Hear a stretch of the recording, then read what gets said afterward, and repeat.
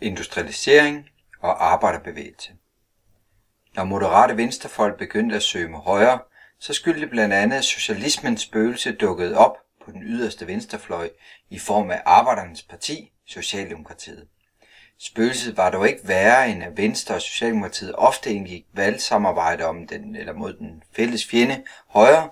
I 1884 der blev Socialdemokraterne for første gang repræsenteret i Folketinget med 2 mandater, og i 1901 der fik de 14 af Folketingets 114 medlemmer. Grundstammen i Socialdemokratiets vælgerkorps, det var industriarbejderne, og netop i 1870'erne der fik industrialiseringen sit første store gennembrud i Danmark. Industri er i modsætning til håndværk masseproduktion af varer, der sælges på et åbent marked, og som fremstilles ved hjælp af maskiner. I 1890'erne kom der et nyt opsving, og omkring år 1900, der beskæftigede industrien 100.000 arbejdere. De vigtigste brancher, det var tekstilindustrien og jern- og metalindustri. De enkelte virksomheder var gennemgående små og leverede alene varer til hjemmemarkedet, især til landbruget. En væsentlig forudsætning for industriens og landbrugets effektiviseringer, det var transportrevolutionen, som blev skabt af jernbaner og dampskibe. Den første jernbane, den gik fra København til Roskilde, og den blev indviet i 1847, og i 1914, der var det danske jernbanenet udbygget med 4.000 km jernbane. Dampskibe det skabte hurtigere og mere stabile fragtruter, men først i år 1900, der blev sejlskibene udkonkurreret på de længere strækninger også. Det første socialistparti, det blev dannet i 1871 som en dansk afdeling af den første internationale, der blev ledet af Karl Marx, mens Louis Pio, en temperamentsfuld og handlekraftig postembedsmand, var manden bag partiet i Danmark, som allerede i 1872 havde 9.000 medlemmer. Pio han udgav en avis, Socialisten, hvori han i et blomstrende sprog skrev lidenskabelige artikler, der forskrækkede borgerskabet. Han hudflettede kapitalisterne, guldets styrker og de fattiges udsugere, og manede arbejderne til at stå sammen og ikke lade sig føre til kapitalens slagtebænk. Under en murerstrejke i 1872, der kaldte socialisten til demonstration på Fælleden. Den demonstration, den blev forbudt, men da den alligevel var blevet afholdt, så greb politiet ind, og Pio og andre ledere, de blev arresteret og sad fængslet i 3 år. I 1877, der lod han sig bestikke af politiet og emigrerede til USA. Dermed der synede bevægelsen hen for en tid. Snart kom arbejderbevægelsen dog i gang igen med nu ledet af solide og jordbundne håndværkersvende.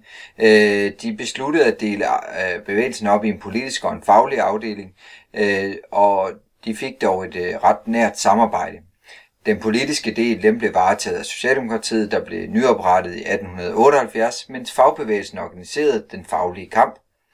I 1870'erne der blev der oprettet en række fagforeninger, lokale sammenslutninger inden for et enkelt fag.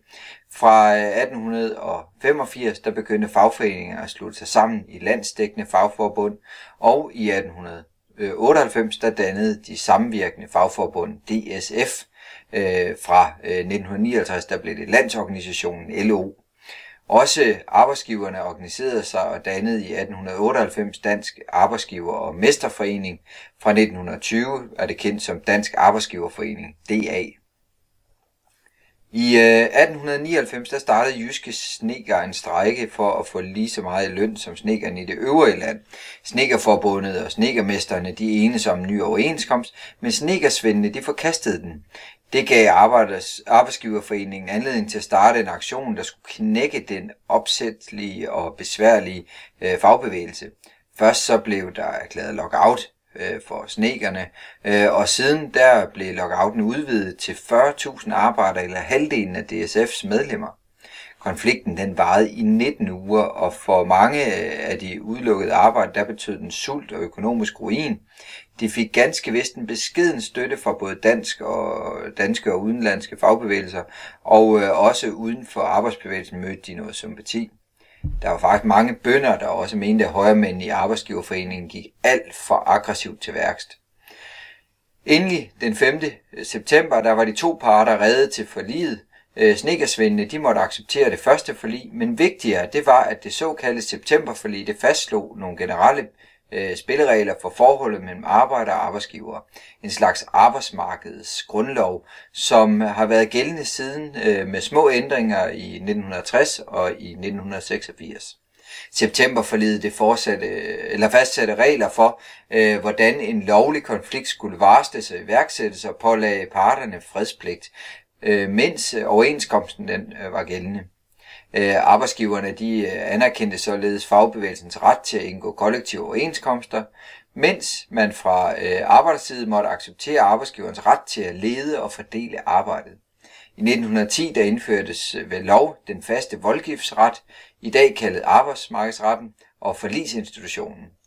Arbejdsretten den afgør sager, hvor arbejder og arbejdsgiver er uenige om, hvordan overenskomsten egentlig skal tolkes, og forligsinstitutionen den skal mægle, hvis de to parter ikke kan forhandle sig til rette om en ny overenskomst og truer med strejke eller med lockout. Denne organisering af arbejdsmarkedet opfattes som en sejr af både fagbevægelsen og arbejdsgiverne, som havde en fælles interesse i fredelige og stabile forhold.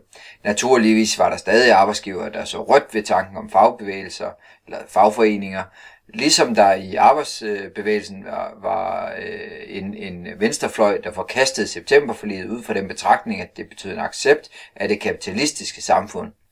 Opbakningen bag fagbevægelsen, den var dog rimelig stærk. I 1910 der var over halvdelen af arbejderne organiseret, en organisationsgrad, der blev højere end i noget andet land, og i dag er stort set alle danskere medlem af en faglig forening. Gårdmændenes store tid. Fra 1895 til 1914, der oplevede landet og landbruget i særdeleshed en stabil og stærk økonomisk fremgang. En tid, der sidenhen for mange er kommet til at stå som i de gode gamle dage. Gårdmændene de fyldte meget i samfundet på det her tidspunkt, og deres parti, Venstre, de dannede regering fra 1900 til 1913, og igen fra 1920 til 24 og 26 til 29. Indtil 1906, der havde de tilmed flertal i Folketinget. Det var ingen parti siden opnået. Dette flertal afspejlede dog ikke et flertal blandt vælgerne, men den kendsgerning af Venstre havde stor gavn af det valgsystem, der var nemlig valg i enkeltmandskredse på det her tidspunkt. Da Venstre blev regeringsparti, viste det sig, at der var et flertal i partiet, der ønskede at opretholde den forholdsvis stærke forsvar, selvom det besluttede at nedlægge noget af det omstridte Københavns befæstning i løbet af nogle år. Derfor brød den antimilitaristiske venstrefløj ud af partiet, og den dannede i 1905 sit eget parti, det radikale Venstre. Derved var der 4 partier på scenen, der skulle komme til at dominere dansk politik i hele det 20. århundrede, og siden er blevet kaldt de 4 gamle partier. Højre, der i 1915 tog navneforandring til det konservative Folkeparti, repræsenterede de selvstændige erhvervsdrivende og byens middelklasse. De konservative de ønskede stærkt forsvar og ville bevare nationale værdier og traditioner, Gud, konge og fædreland. De var tilhængere af en vis toldbeskyttelse af den unge industri også. Venstre, der alene hentede sine stemmer på landet blandt gårdmændene, var et liberalt parti. Det gik ind for erhvervslivets frie udfoldelsesmuligheder og frihandel, hvilket alt sammen passede fint for det ekspanderende landbrug. I øvrigt så skulle det være sparsommelighed i statshusholdningsbudgettet, og man vendte 5 øre, når det drejede sig om udgifter til sociale og kulturelle forhold. Skolen den skulle demokratiseres for at bryde den konservative overklasses uddannelsesmonopol. Det radikale Venstre fik især støtte fra en så underlig blanding som intellektuelle og små landbrugere, husmænd og skolelærer, som man sagde dengang. Partiet det kaldte sig socialliberalt. Det betød, at de radikale på den ene side gik ind for den enkelte borgers frihed i erhvervsliv og i kulturlivet, men på den anden side en stærk og aktiv statsmagt, der gennem skatte- og sociallovgivningen skulle gribe ind til gavn for svage grupper i samfundet. Antimilitarismen det var et nøglepunkt for de radikale, som ville indskrænke militæret til en beskeden styrke som grænseværn. Socialdemokratiet det var arbejdernes og de små lønmodtagers parti. I teoretiske principerklæringer der erklærede partiet krig mod det kapitalistiske samfund og den private ejendomsret til produktionsmidlerne. I daglig praktisk politik så billedet dog noget anderledes ud. Her byggede man helt på det parlamentariske demokrati, og målet var ved hjælp af en stærk statsmagt og demokratiske reformer at nå til stadig større økonomisk og social lighed i samfundet. Socialdemokraterne var modstandere af nationalisme og militarisme og gik ind for en total afrustning. Venstre fik i årene efter 1901 gennemført en del reformer, som længe havde stået på partiets ønskeseddel. I 1903 der blev de gamle hardcore-skatter på jord afløst af indkomstskat. En reform, der synes rimelig, eftersom at der var stadig færre, der levede af landbrug.